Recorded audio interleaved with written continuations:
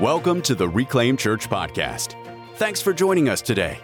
Whether you're a part of our Reclaim Church family or just tuning in for the first time, we would love to connect with you on Instagram at Reclaim Church or at our website at reclaimed-church.com.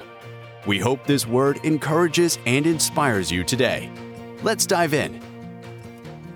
If you guys haven't been here for the past few weeks, we've been in a series on the armor of God. I talked about how my wife has been telling me for like the past year to do a series on the armor of God, and we've finally gotten to it. So we've done the belt, we've done the chest plate, and now we're up to the shoes. I couldn't necessarily think of a cool movie scene that showed shoes, so I showed that scene because there's just something about the depiction of how Vikings are so ready for death. Like they look so forward to it because of their version of Valhalla. And I don't know about you, but I think of clips like that, and when I read Paul's letters about him talking about how he desires to go, but he'll stay for your sake. Me personally, I've never actually met somebody that really was willing to die or necessarily wanted to go on to the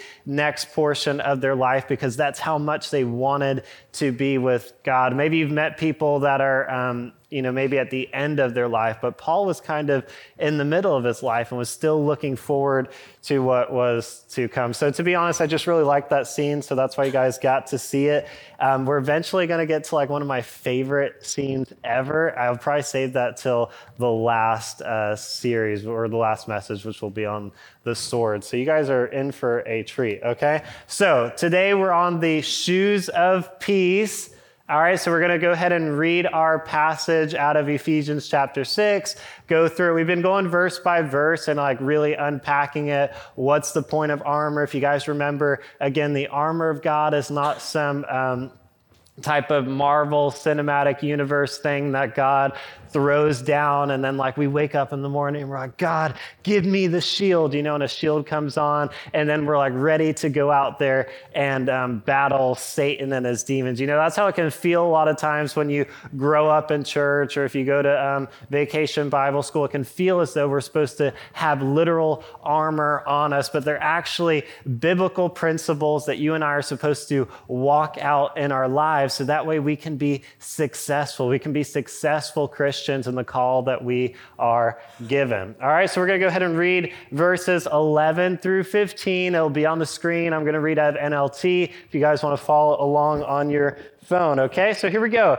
Put on all of God's armor so that you'll be able to stand firm against the strategies of the devil. Again, the reason why we want to be equipped is so that we can stand firm. Remember, the enemy's goal is to steal, kill, and destroy. He's roaming the earth looking for whom he can devour, okay? And it talks about, for we are not fighting against flesh and blood enemies, but against evil rulers and authorities of the unseen world, against mighty powers in this dark world, and against evil spirits in the heavenly places. Therefore, put on every piece of God's armor so you will be able to resist the enemy in the time of evil. So again, he's roaming, looking for whom he can devour, meaning he can't devour everyone if you are fully equipped, right? The verse says, therefore, put on every piece so you will be able to resist, right? Resist the enemy and he will flee from you. So we want to be equipped with the armor.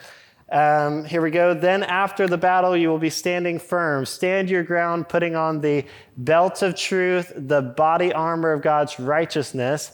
And he says, for shoes, put on the peace that comes from the good news so that you will be fully prepared. How many of you guys are like prepared people? You're just one of those people that are always prepared. I know a few of you that are never prepared, all right? You guys show up and you're barely clothed whenever you get there. The feeling of being prepared, I'm definitely not one of the type of people like my wife that just always has everything together. She always knows what she's doing. But spending so much time with her, I've gotten a little bit better. Some of it has rubbed off on me.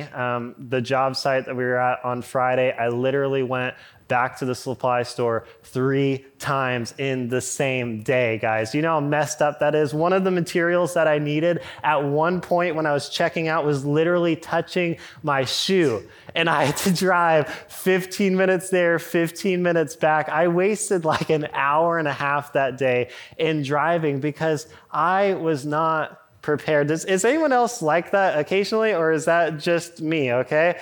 Yeah, I'm getting better, but that was just, that was not a good day for me. Friday was not the most prepared day, but being prepared feels really good. You guys know whenever you're like leaving the house and you're like, I won't need that, but I'm going to bring it anyway. Or you're thinking about your kid and you're like, oh, I'll just grab an extra package of wipes, or I'm going to go ahead and bring that tool that I don't think I'll need, but then you need it and you're like, oh my gosh, like I needed it and I have it. And it feels so good. Like you feel so good when you're prepared, especially considering what the alternative is when you look at the item and you're like, should I bring that? And you're like, I don't need it. And then you need it. And you're like, I was so close. I was so close to having it, but I don't have it. Like being prepared is an absolutely great feeling. And again, if you don't know kind of the backstory, we've talked about it in the last few messages, but Paul right now, who's writing the letter, is in prison. And while he's imprisoned by the Romans. So what he's taking this symbolic armor from is what these Romans looked like, right? He's looking at their belts, their armor, and he's explaining how important the armor is for the soldier. And he's describing these type of key biblical principles that us as believers should be walking out. And he's claiming that this peace that comes from the gospel is like shoes that we can put on our feet, shoes of peace, because shoes are extremely key for being prepared. For many of us, that's like the last thing you put on, like whenever you're getting ready, you put your pants on, your shirt, like you brush your teeth, all that, and then you put your shoes on. Like if you guys put your shoes on first, you're just like weird. Like that would be so odd. Like, could you imagine your spouse waking up in the morning and like the first thing they do is like put on their shoes and get in the shower? That's when you call somebody. Like that is when you call somebody and you're like, okay, I knew you were crazy, but now it's like for sure. Okay, like shoes are one of those last key items that you put on whenever you are fully prepared, right? And each shoe that you put on is for a particular instance, right? For a particular style, if you want to look cool, or if you're doing a sport, right? Like each sport has a particular shoe because shoes supply stability. You're getting, whether or not you're playing a sport or something like that. I have a few shoes that I was going to show you. See if you guys know. You know what sport those shoes are for? Golf. Yeah, you guys know what brand that is? Yeah, FootJoy. I think those are like the best golf shoes in my opinion. Also, it could just be like the marketing idea that I want my feet to have joy because I'm wearing FootJoys. I don't know if it's actually true, but I wish I would have invested in them early on. All right, so next pair. Yeah, what sport is that?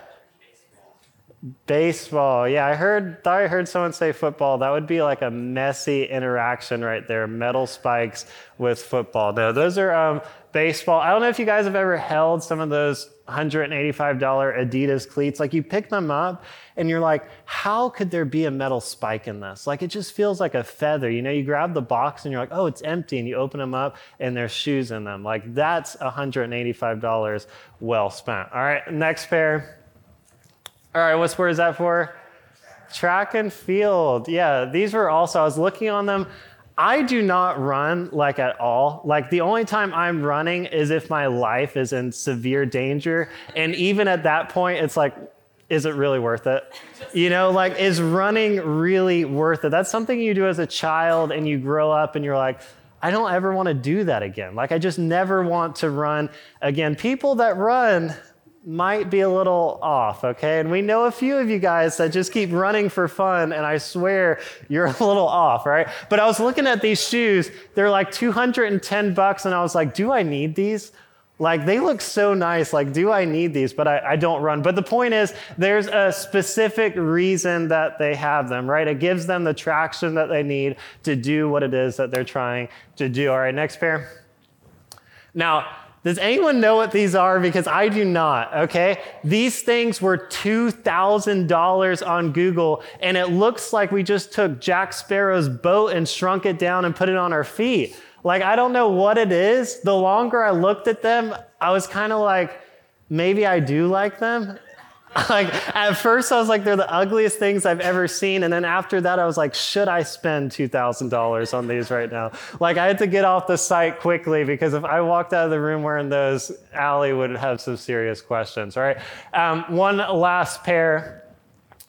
All right, so these I saw on eBay for also a pretty penny. So I thought, a good pastor might buy them, but a better pastor would screenshot it and show you the picture of them and save the money, all right? So that's what I did. These are some, they claim they were like replica, handmade, Roman soldier shoes. If you notice that these shoes also have like they almost look like football spikes the way that they're round, but these look like metal. They would put these spikes on the bottom of their shoes, and they claim that these Roman soldier shoes, they're called sudors. Did you guys know that?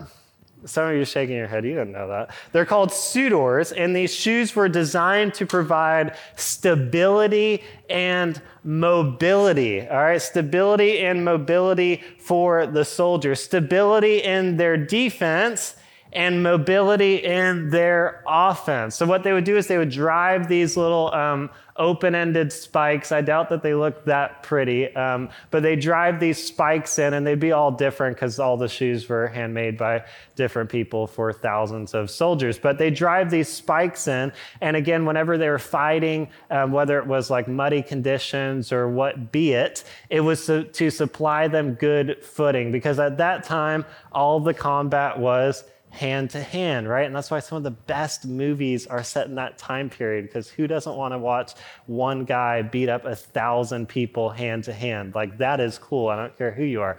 All right. But the point is, if your shoes are not supplying your stability, if you were to fall, slip, or stumble, it doesn't really matter how good the rest of your armor is at that point. Like, you could have the best armor, you could have the best technique, the best training, but if you find yourself face down in the mud, chances are you've already lost. Like, one of the key points in a battle is to have good footing, more so then than even now, because at that time, people weren't rolling around in tanks. If the operator of the tank or of the fighter jet wants to take off his shoes, it's not going to be that big of a difference, okay? At least I'm guessing. I've never been in a tank. I don't know if you're doing weird things with your feet. But as far as I know, you're not really using your feet that much, all right? So you can take off your shoes. But in that time, stability, having a good grounded position was extremely important. All right, so that's what we're going to talk about today, is how this peace, in the same way that the Roman soldier had these shoes that would supply stability and mobility, we're going to talk about how peace that Paul is referring to is so foundational for a believer that it can supply not only stability in our lives, and that it can not only make us grounded as people, but it's also supposed to supply us with mobility. All right, sound good? So we're going to talk about stability and mobility, and we're going to talk about your shoes. All right, some of you guys need new shoes. I saw that as you came in. All right, so you guys might need to get some new shoes. For a lot of you, this is just metaphoric. All right, we're talking about a foundation for the way that we're meant to live. So before we talk about that, we're going to describe what this peace is. You guys know what the Greek word is in this verse for peace? Come on, you know it. Yeah, all right, so it's shalom that's used in this passage. You sounded so not sure of yourself. All right, so shalom, as most of you guys know, is not just simply peace. It is complete peace despite your circumstances. Shalom means completeness, wholeness, and tranquility. All right, you guys should get that tattooed on you. John 14:27 says, "Peace I leave with you, my peace I give to you, not as the world gives, do I give to you. Let your hearts not be troubled, neither let them be afraid." All right, so the reason why he says not as the world gives. Is shalom was kind of the basic way that you would part in ancient times. When we part today, we say goodbye, right? And when we say goodbye, we mean I'm leaving. See you later. Let's walk different ways. Like, I'll catch you later. But the word goodbye was actually deprived from this ancient word in the 1500s, which actually meant God be with ye. Did you know that? So the word goodbye is actually deprived from the phrasing God be with ye. And that's what they meant back in the 1500s when they used to say it. But today, when we say it, many of us are not thinking, hey, I'm leaving. God be with you. We're like, hey, I don't care where you're going, but I am going, like goodbye. And what Jesus is trying to illustrate here is the world might just say it in a flippant way of passing, shalom. And to us, it might mean peace, but to them, it was so repeated time and time again. It was just a way to say goodbye. And he's going, the peace that I'm leaving with you is completely different. The scholar William Barclay put it this way. He said, in the Bible, the word for peace, shalom, never means simply absence of trouble. It means everything which makes for our highest good. The peace which the world offers us is the peace of escape, the peace which comes from avoidance of troubles and from refusing to face things. And the peace that Jesus was offering was in the midst of trouble, you can experience peace. Like the gospel that Jesus offered up to all of us was not to necessarily make our lives better. In many cases, he said it would make it worse. So if you guys were invited into a gospel just because you're going to make more money or you're going to be happy or things were going to be a lot easier for you, like, I'm really sorry, I haven't quite found those passages in Scripture yet. But the peace that Jesus offered was, again, that imputed righteousness that we talked about last week, that great exchange, all of your messy, shameful things that we've done in the past, and Jesus' righteousness that he exchanges for us. It's that portion of the gospel where he goes, hey, your life might be messed up. It might be hard, it might be difficult, but when you fix yourself on me, I'm offering you a peace in the midst of troubles. And that was the peace that Jesus offered us. And this is the same peace that's supposed to be foundational for us, something that puts our feet firmly in the ground, all right? This is the stability, the defense that we're meant to have. Isaiah 26:3 says, you will keep in perfect peace all who trust in you, all whose thoughts are fixed on you. How much of your life would you go, I live in perfect peace this percentage of my life? What would you kind of put that percentage mark at? I live in perfect peace 60%, 40, 30, 20, 10, how low are we going to go? How often do you live in perfect peace? How many of you would want to live in perfect peace? Right? Like that is a nice way to live. It makes me think of that old meme. Do you guys remember with the character and he had his money out and he's like, take my money. It would be this interesting invention. And they're like, take my money. I want it. Like the idea that you could buy perfect peace, like that would be well worth it. And Jesus offers perfect peace, but again, it's not just something that he downloads to us as believers. If you notice in the passage that we read, John 14:27, he just tells us that I'm leaving you with peace, but then he says, don't let your hearts be troubled. Don't be afraid, because the peace that he's leaving, it's up to us whether or not we are going to live inside of it, whether or not we're going to put it on our feet to hold us in the middle of stability, to keep us stable, or whether or not we're going to take it off and embrace fear and embrace worry, all right? Because the passage says, you will keep in perfect peace all who trust in you, all whose thoughts are fixed on you. So if you want to live in perfect peace, it really depends on what you are fixed on. All right, have you guys heard the phrase, your gaze determines your flame, the flame that we're, burning for Jesus, the way that we are gazing on him, how much we're reading about him, how much we're fixed into what it is that he's doing. This is how you can be in the middle of traffic, or this is how your friend can text you and be like, hey, I heard so-and-so saying this about you. You can be in circumstances that normally cause us to get frustrated or angry or worried, and all of a sudden we're able to be in peace because the things that we value and the things that we care about are rooted in Scripture and are not rooted in our how comfortable we are, or how much money we have, or how things are going in our lives, or what people think about us. Because you see, what happens is kind of our nature as humans is we want money, we want wealth, we want power, we want people to like us, we want to get through life unbothered, we don't want to be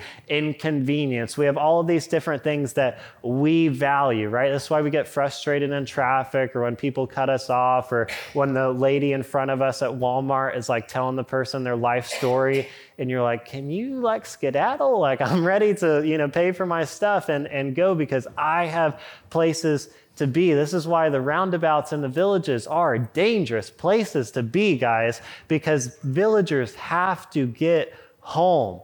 They have to get to their tea time, right? Like, they've got places to be. None of us want to be inconvenienced, all right? So we have these different values, and what happens is when we get inconvenienced or when someone's rude, it causes us to stumble, to slide around, and to fall. And even though we know about God's imputed righteousness, or we have Scripture tied around our waist, like all these things that we talked about, we can find ourselves slipping in the mud, and all of a sudden we're angry, we're frustrated, we're upset, or we're annoyed. All of these different emotions can come even though we have that other armor on, and it's because we weren't actually stable in peace.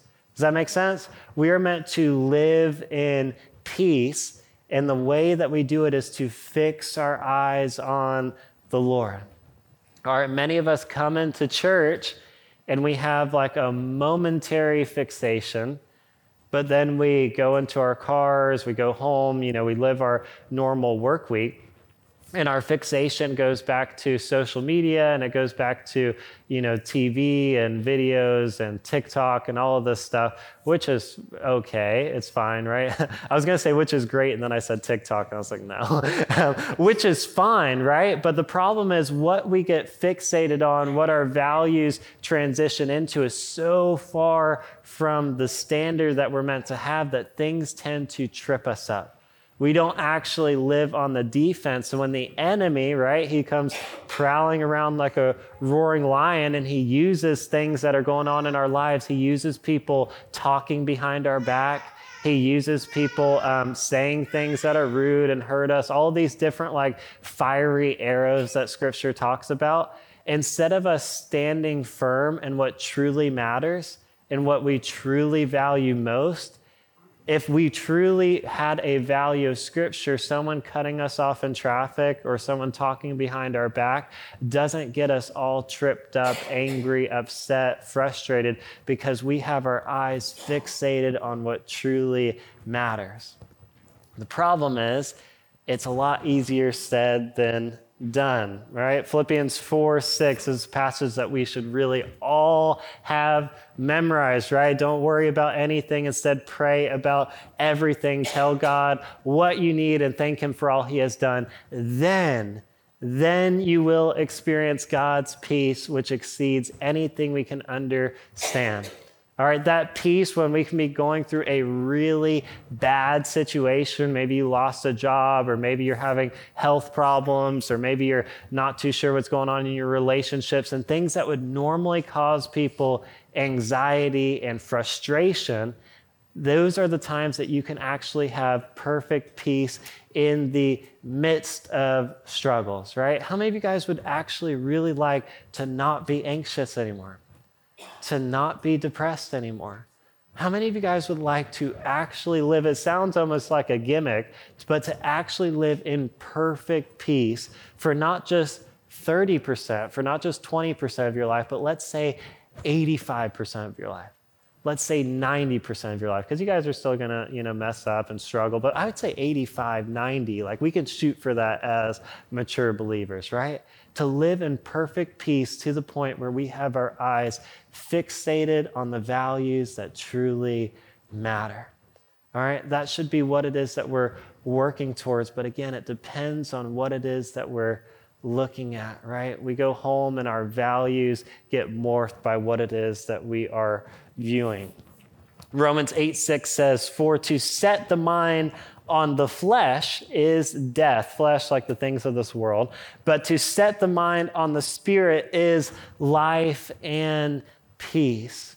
To set the life on the things of the spirit is life and peace. All right, so you've been told, it's really common, maybe you've heard it before, like you can think it, but don't say it. Have you guys heard that before? A lot of times whenever we are growing up, and it's for good reason, when you're a child or you get older, you get disciplined for behaving poorly, right? Some of you didn't, and we see you, we know what's going on, all right? I wish you would have gotten disciplined, but you didn't, all right?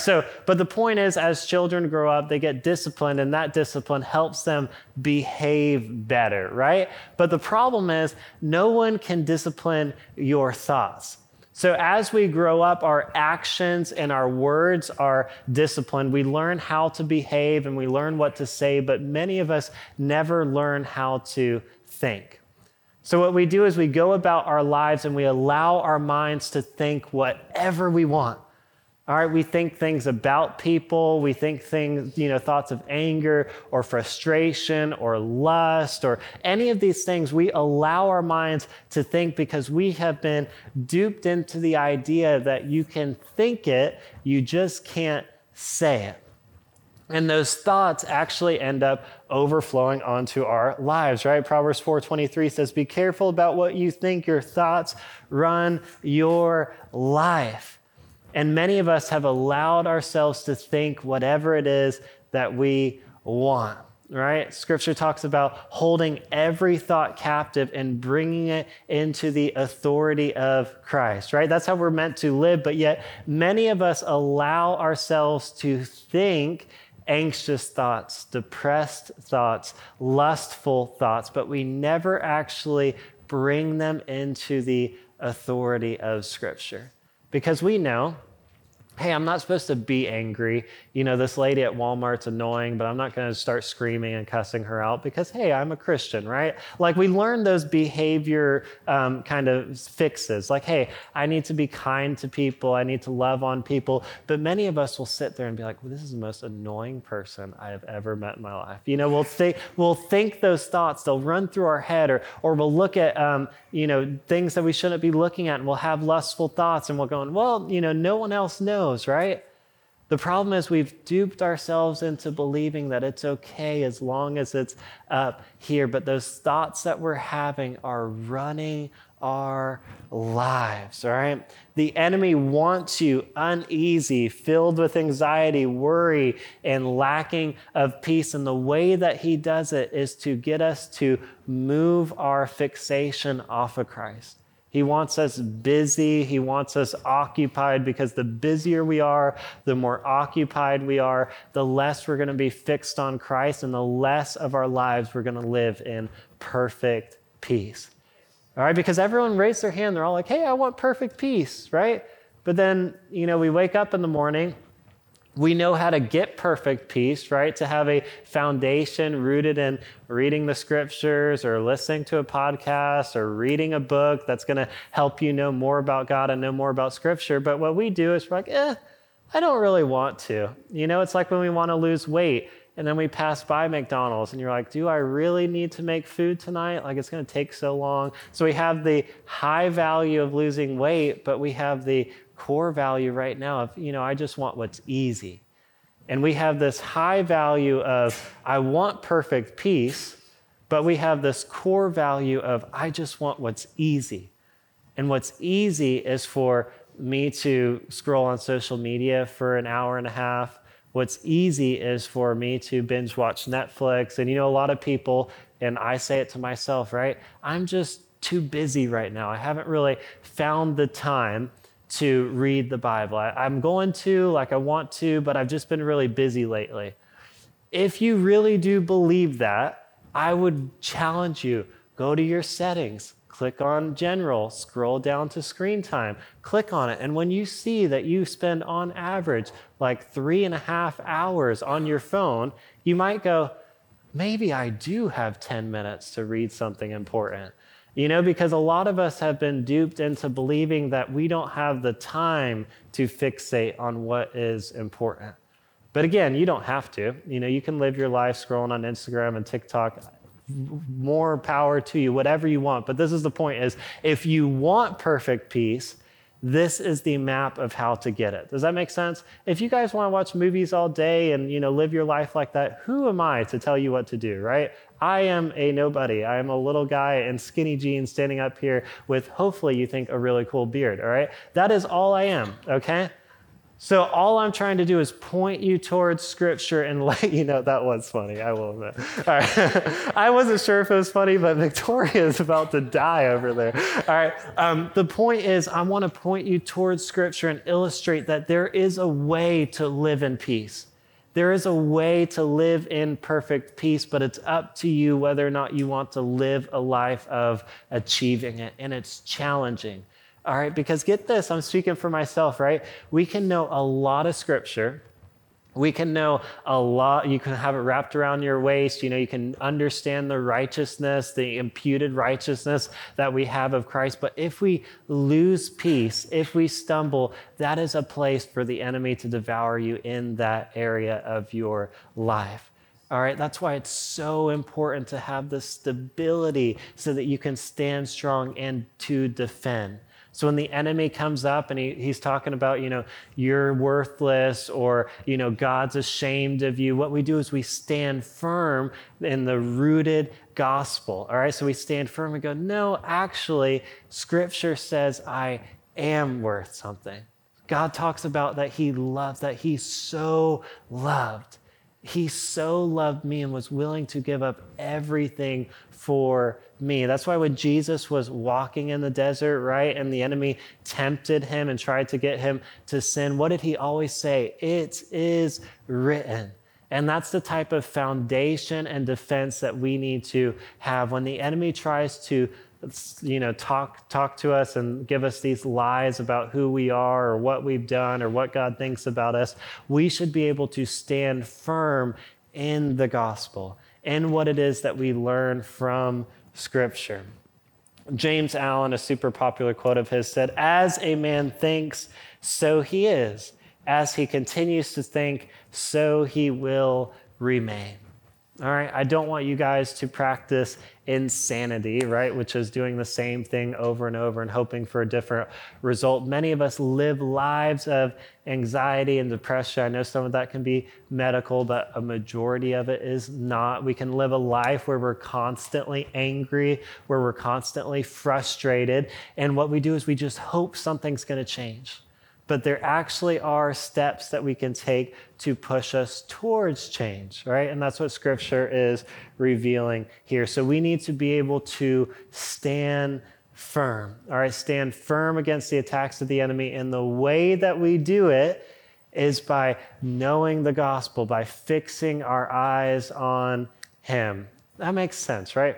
Basic stuff. It's just easier said than done. All right, so practical ways of fixing your eyes on him. I'm not saying that you have to become a monk, shave your head. Some of you have already done that, and go and follow Jesus 24/7. All right, you do need to follow Jesus 24/7. The shaving your head is optional. Some of you it is needed, but for most of us it is optional. Okay, but the point is we can have practical steps in our lives that point us towards fixing our eyes on Jesus. Okay, here are the practical steps: reading our Bible.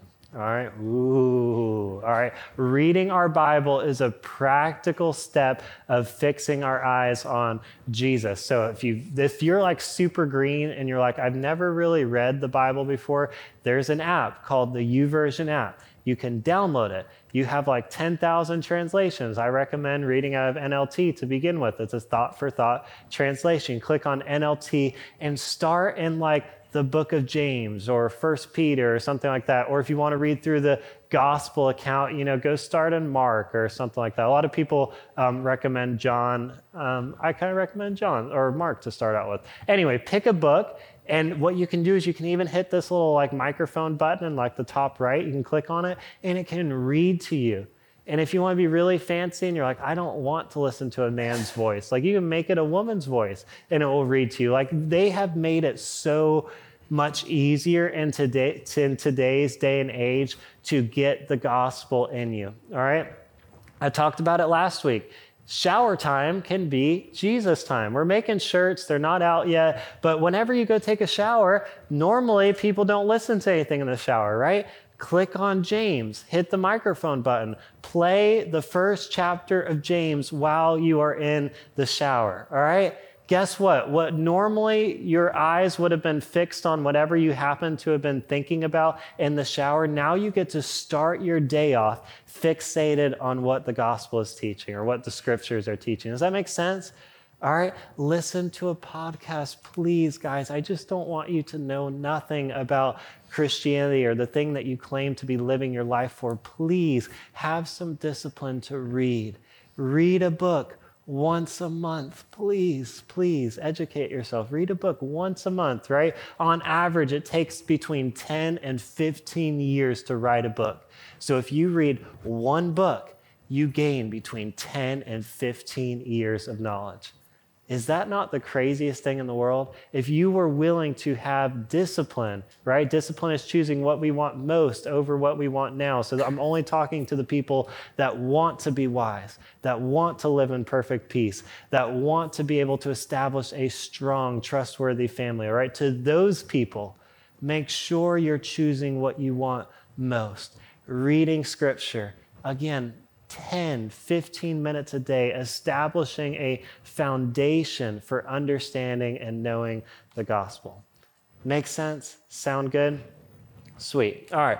So we talked about how this peace can defend us against the attacks of the enemy. Are we all clear on that? All right. So it brings us stability, but it also brings us mobility, which I really like that word. I'm not too sure why, but it sounds cool. It brings us mobility because God expects us to go on the offensive and take the gospel of peace to others. So in the first aspect, the gospel of peace is for us. We learn, how it works, what it can do for us, what it is that Jesus has given to us. But in the other aspect, once we receive it, we should give it. All right. So when we receive the gospel of peace, we want to make sure that we are passing it on to the people around us. So in addition to standing our ground, shoes are also for moving. God expects us to go on the offensive and take the gospel of peace to others, right? Shoes are for travel.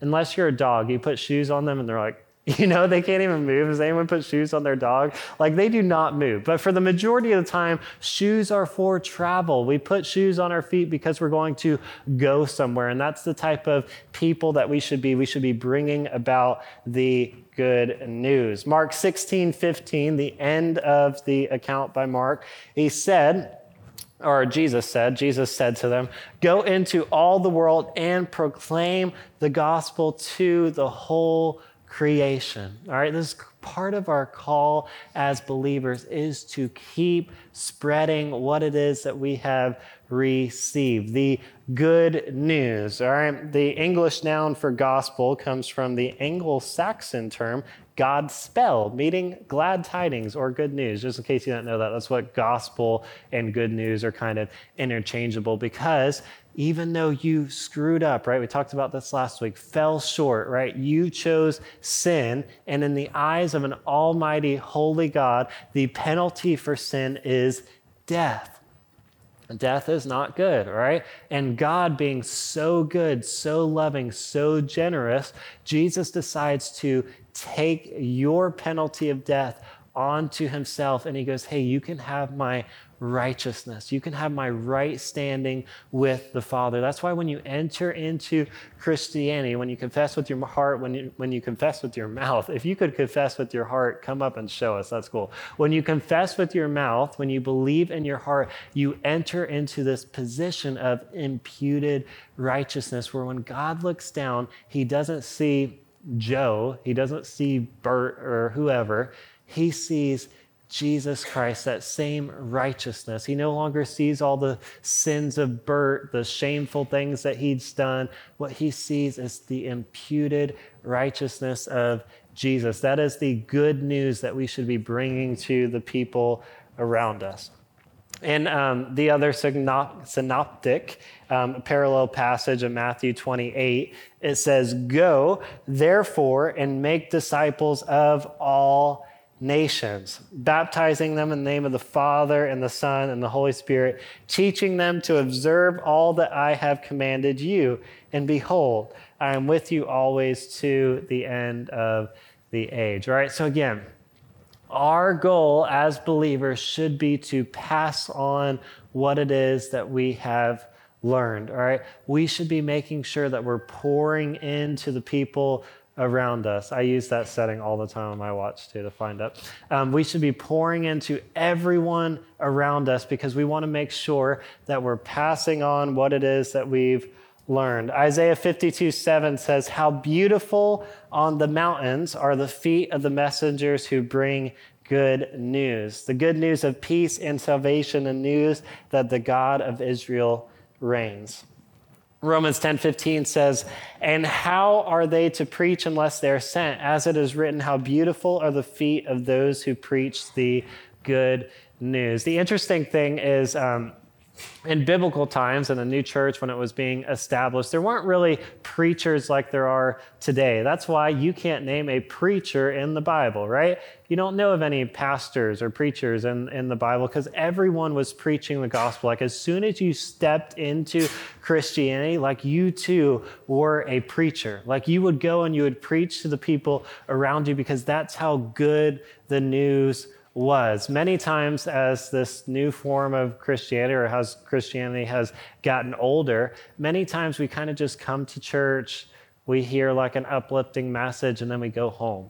Like we're not really thinking about the kingdom that we're called to establish here on earth. We're not thinking about the calling that we have as believers. We're called to go and create disciples of all the nations, okay? So we need to make sure, here's the challenge for you as a believer, we need to make sure we're creating disciples, okay? Not just believers, all right? I don't want you, this is Korey's opinion. I think it's Scripture's opinion too, but obviously I think I'm right, so this is what I'm telling you. I don't want you just to go out and make more converts, okay? I want you to go out and create more disciples. Does that make sense? So we're not just getting people to...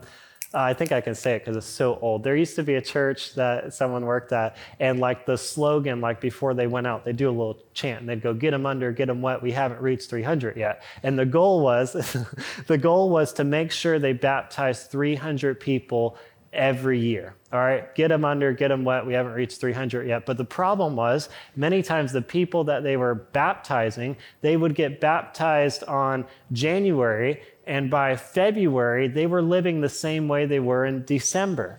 Does that make sense? So the goal isn't just to create more converts. The goal is to create disciples that are true followers and believers of Jesus. That's why Jesus says, "Go and create disciples." And he says, "Teaching them to obey the commandments that I have told you." Like the goal is to create real believers, real followers of Jesus. So the way that we do that is we make friends. How many of you guys like making friends? Some of you guys are good at it. Some of you guys are really bad at it, all right? So we want to be at least better at making friends. Some of you guys already have friends. You have family members. We want to find those people, and we want to be intentional to help, quote unquote, disciple them. That means going up to the person and going, hey, if you're already friends with them, don't do this like if you don't know the person, just because they might think you're really odd, and then they think the church is odd, and then they think I'm odd, okay? So just do it to people that you at least have some form of relationship with, and ask them, would you like to do a reading plan with me? Would you like to listen to this podcast and we'll talk about it? Would you like to watch this video? Are you interested in knowing more about Jesus? All right. You don't have to know everything. You just have to know a little bit more than the other person, or at least know different things than the other person knows. You don't have to know more, but different. And then you can help each other stay accountable to the gospel. Does that make sense? Okay. So as believers, get this, we should really try, at least at a minimum, to be discipling one person a year. Say one a year. That was really passionate, guys. I can tell you're going to go out and you're going to do this thing. I can tell by the way you said it. All right. We should be discipling one person at a minimum a year. All right. There's this really cool thing. There's this book. This guy's super passionate about discipleship. All right. And he kind of does all this math. It's not really that hard of a math, but this is the point. All right. So if you disciple one person this year, and you teach that person, hey, we're a Christian, we're following the commandments of the gospel, you're going to disciple one person a year. If you actually did that and you did the math and it kept multiplying, in 30 years, most of you will be here if you start eating better. All right. So most of us will be here in 30 years. In 30 years, we could have more than, just by your little multiplication, one person multiplying, you could have over 8 billion believers. Now, you guys will probably screw up and fall short, and some of them won't actually do it, right? We're all kind of messed up at some point. All right. But the point is, you can have a whole lot of believers, a whole lot of true followers of Jesus if you would just be intentional with one person in 1 year. Okay? You could actually be a part of bringing God's kingdom, right? We're meant to establish his kingdom here on earth. He said that the kingdom is here and we're meant to be a part of advancing it. You could actually be a part of advancing his kingdom here on earth just by being intentional with one person for 1 year. All right, actually caring about someone, actually loving someone, actually being intentional about maybe one of your coworkers at work, maybe a family member, maybe a friend, by just picking one person a year and being intentional. You could literally change an entire city, an entire nation. All right, I don't think it would actually work that way to get to 8 billion, but the point is you hear the math and you're like, whoa, I can make a difference, and you can. All right, it might not be an 8 billion difference, but you can literally change a city. You can literally change a town, a family. You can make a massive change just by being intentional with one person for 1 year. All right, again, if you are someone that actually believes in the gospel, that you actually want to honor God with the way that you live, this is what you're called to do. All right, this is what you're called to do, is to be intentional, to make sure that you are discipling people, right? The goal isn't just to disciple in the nations. The goal is to disciple whole nations. And we have to be intentional about establishing the kingdom that Jesus has put us, has us working in to advance, right? We have to make sure that the gospel message is not just defensive, because normally most people are excited about, hey, I can do things differently to have peace, because in a way it's kind of about us. But a lot of times people don't get excited about being mobile. All right. And we need to be mobile. We need to make sure that we're not just living our lives for ourselves, but for the people around us. Because when we find how good the gospel truly is, we should be wanting to help the people around us actually get it. All right. So one other key word of advice, I'd also recommend discipling people you actually like. A lot of people, they'll disciple people that they don't necessarily really like it. If you're a person that just doesn't like anybody, then you are the problem, all right? But some people just click. Like, you have some people you just click with, and then you have other people, they're nice, but you don't really click with them. You should try to disciple people that you somewhat click with, because the goal is to create true friendships that when that person's going through something, you're there for them, that they want to share with you, that you want to be connected, that both of you have a higher goal that you're reaching towards, right? So the goal is you should, have some form of connection, all right? And the other goal is, again, just be friends, okay? Be friends. All right, does that make sense? Ephesians 6:15, again, this passage that the whole message was about. For shoes, put on the peace that comes from the good news so that you will be fully prepared. I want you guys to be prepared believers. I don't want you to be someone that shows up to a job site and doesn't have the materials that they need, all right? I want you to be someone that shows up in the midst of conflict, in the midst of your marriage, in the midst of a conflict between coworkers or family. I want you to be someone that shows up prepared with peace upon their feet. Someone that's able to stand firm in the midst of trouble, so that way the enemy can't constantly devour you. I want you to be someone that stands firm in the gospel message, and not only you, but that you teach other people to do the same. The idea of preparation is really just readiness. We must be mobile, flexible, and ready with the truth. This is a place to have in the Christian life, to live in constant readiness and flexibility. Preparation is a word meaning a prepared foundation. The gospel provides the footing for everything that we do. All right, makes sense? Hope you guys learned something. That was fun. All right, so we're going to pray, and we're going to go ahead and close. Again, I want you guys to make sure, key points, all right? Key points. Focus on what is important.